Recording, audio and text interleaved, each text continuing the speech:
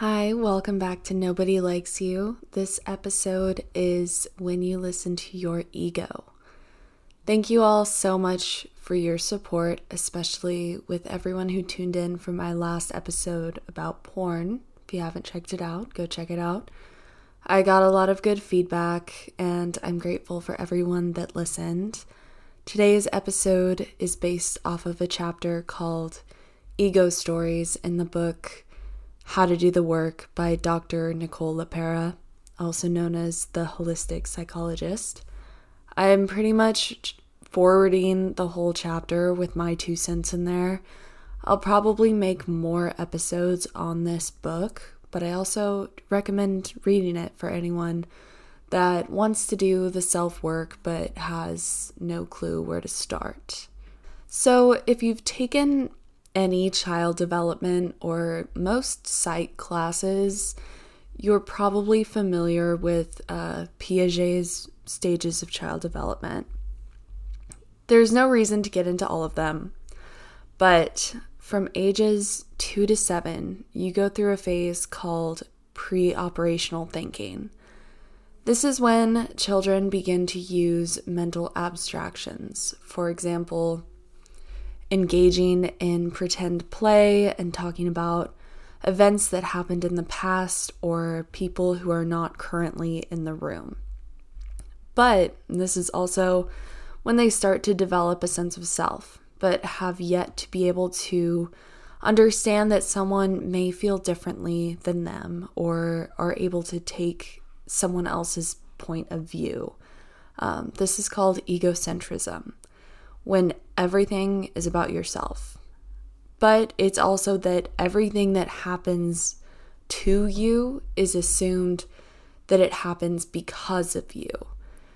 As you can imagine, a child's ego is shaped dramatically during this time by their families, friends, immediate community, and greater environment. Since anything that happens during this phase of development is processed as their fault. Throughout our lives, we create a story about who we are based on our experiences. The ego works to keep us living within familiar narratives because, though often painful, they are predictable. Predictability often feels safer than taking a chance on the unknown. The ego's main goal is to protect the identity that we created of ourselves. This is why the ego interprets any disagreement or criticism as a direct threat to our very existence. When someone questions us, we take it as our core self being threatened. When our ego gets activated, which is pretty often for most people, even if you don't realize it, because the ego is in a near constant defensive stance, and it can manifest in a few different ways. One of them is an all hands on deck or strong emotional reactivity approach, generally acting out of a protective wound. Another is false confidence, which is more often than not a bravado that emerges from feelings of insecurity due to lack of connection to the authentic self. It could also be lack of nuance in thinking. Everything is right or wrong. There's no gray areas. It's just black and white.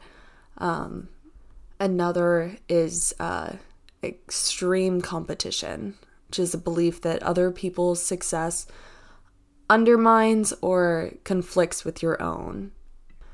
When you get in a disagreement that threatens your ego, this is why the goal is rarely to get to a shared truth, but instead to invalidate each other's realities, to destroy the other person's opinion, to establish your worth and power. This is why everyone's arguing all the time, and it gets so ugly, because if what you believe is who you are, there's no space for conversation or contemplation. Because our ego's main job is to protect our perception of who we are, it represses emotions that we view as bad or wrong. It also wants to acknowledge the good parts of ourselves in order to receive as much love as possible and boost itself. These repressed, imperfect parts of ourselves are often referred to as the shadow self. This is often encouraged in a child's development by adults when telling children that some things should be hidden and others should be praised. But when we repress any part of our authentic self in order to receive love, and the act of repression becomes an ego story. We become who we believe we should be. The more we repress our shadow self, the more shame and disconnect we feel. Also, the more likely we are to project this shame and judgment onto others. Because the criticism we project onto others is most often the criticism we have about ourselves. Ego stories are created within us because uncertainty is frightening. When someone acts in a way that hurts us, our ego goes into hyperdrive to try to figure out why and keep us safe by insisting that we would never do something so horrible. This is why judging others is so addictive. It relieves us from the ego's internal struggle with shame. When we identify the faults of others, we can ignore our own and even convince ourselves that we're superior. And none of this is necessarily wrong or bad. It's part of being human, but it's something to be aware of. And when you are living unconsciously and identify completely with your egoic concept of yourself, you live in your ego stories. You have automatic responses based on protecting your ego. This state of consciousness, called the ego consciousness, leaves us powerless to make our own choices. An example of one of my ego stories that I'm now aware of is when I'm seeing someone romantically, and specifically if I'm very emotionally invested and attached to them, and they cancel plans last minute. This has caused me, it's just a trauma response, but this has caused me to have hour-long panic attacks. And although it's not a big deal, it triggers an abandonment wound from my childhood that has continued to be confirmed within myself through my adulthood. I recognize the feeling from my childhood, and it pulls me into a familiar trauma reaction. Thoughts automatically circulate that I'm unloved, unwanted, and unworthy of someone's time and attention. This very often makes me push someone away or get the urge to run in order to protect my ego and not face this painful wound. Sometimes it makes me cling to them harder, desperately trying to get them to prove these painful thoughts wrong. I rarely act out aggressively towards someone because I'm aware of this wound now, although sometimes I cannot control my intense emotional reaction. I'm able to self-soothe while I communicate what I'm feeling to them and explain myself without placing blame, or just communicate in a way that's like, hey, I hate when people cancel plans last minute. Like, don't do that to me, pretty much, But say I wasn't aware of this wound. Although my activated ego reacts just by having that all hands on deck approach, as I mentioned earlier. What if I manifested it in one of the other ways, like false confidence, where I would say, hey, fuck them, they're unworthy, they're trash, and I hate them, and I'm way better than them anyways. But really, it's coming from a deeply insecure place that because I felt unworthy and unloved when I felt like they were abandoning me. Or what if it manifested in a lack of nuanced thinking, where I thought, this person is completely evil that they made me feel abandoned. It can't be because they themselves are an unhealed person that is in pain and incapable of having the closeness that I desire from them. They're just an evil person. Black and white, that's it. Or what if it manifested in extreme competition? Maybe there was another girl in the picture that I felt threatened by during my relationship with this man that abandoned me. And I'm not really just talking about canceled plans, but just a sense of abandonment at this point. And now that he made me feel unworthy, I feel the need now to win over this other girl in every way. Maybe by getting attention from other men she may be into. I just now have this intense feeling of competition with her and a need to prove that I'm better than her and therefore I am worthy of being loved. Obviously, none of these are healthy reactions to the ego being threatened, and most of them were hypothetical. I hope you picked up on that. So, how do you do the ego work? The goal of ego work is to become aware and conscious instead of deferring to your ego's reaction of our world. The first step is to allow your ego to introduce itself. Witness it without judgment. The goal here is to see your ego as separate from you and practice being a neutral witness. Allow yourself to witness it in quiet isolation. The ego doesn't like to be witnessed, so engaging with it on the initial observation level can be very uncomfortable. Second, have a friendly encounter with your ego. Start paying attention to what you say after you use the phrase, I am. You'll start to notice the negative thought patterns and become more aware of them. Notice how you speak about yourself. How many emotions or internal conversations do you avoid? You've been repeating these narratives for so long that you may not even notice them. Realize their repetitiveness and question their truths. This is where you have the chance also to create a new narrative and repeat it when you see these patterns come up.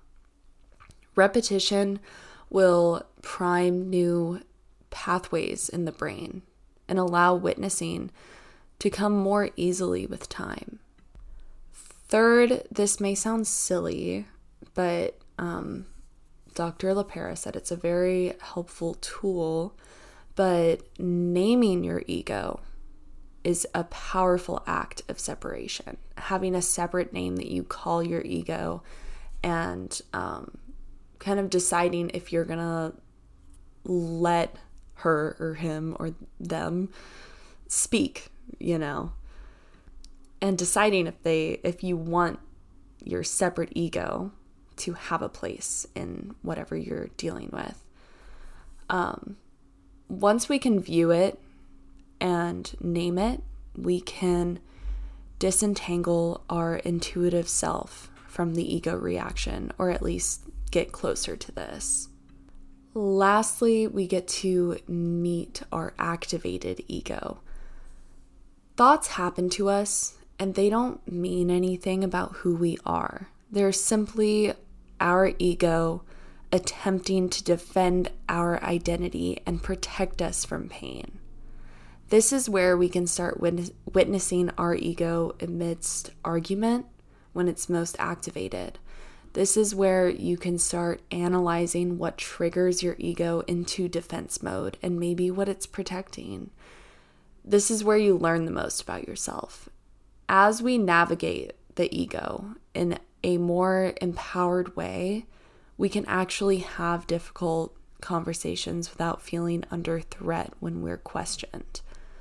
The more we practice this awareness, the more our ego softens, the greater our confidence grows, and the more the ego can settle and integrate. Of course, these stages are not linear. You'll bounce around forward and back.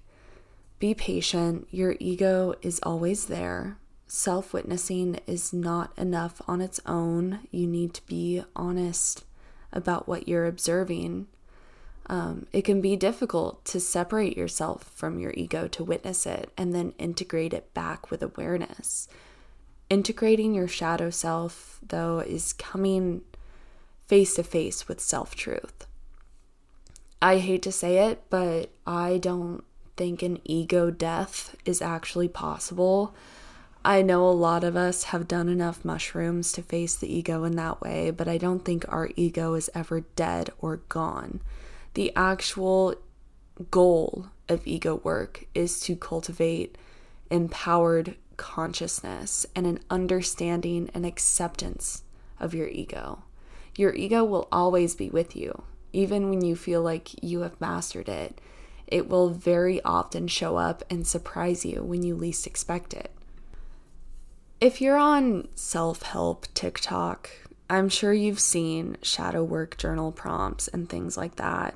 I encourage you to actually do them now that you know the importance of facing this side of yourself.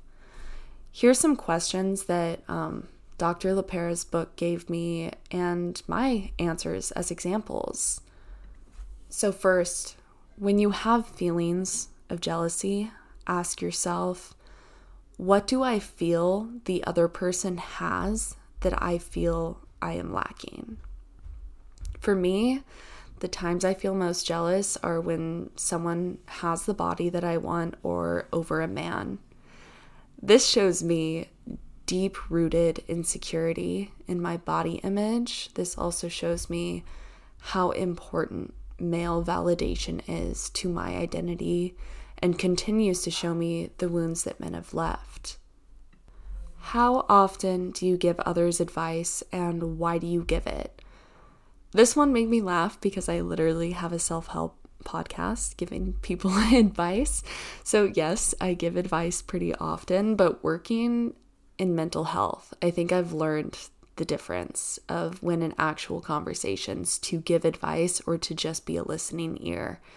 I hope that I've learned when to shut the fuck up and not tell people what to do, because I don't think that my advice is always perfect. And I think that if people wanted my opinion, that they will ask. But I mean, this podcast is just me forwarding all the hard work I've put into learning things for myself and making it more accessible for people to learn. And lastly, how do you speak about yourself to others? This will help you understand your self-narratives and limiting beliefs.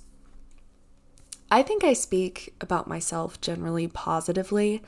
I think I'm kind and smart and creative, but I also often say that I'm quiet or awkward or uncomfortable and maybe have trouble making connections sometimes. I also know some people have witnessed this from me, and some people would have trouble believing that I'm ever quiet. There's no real rhyme or reason to it either. It kind of just depends on how I'm feeling that day and my comfort level of who I'm with. But I do think that this is a negative self-narrative and can be very limiting.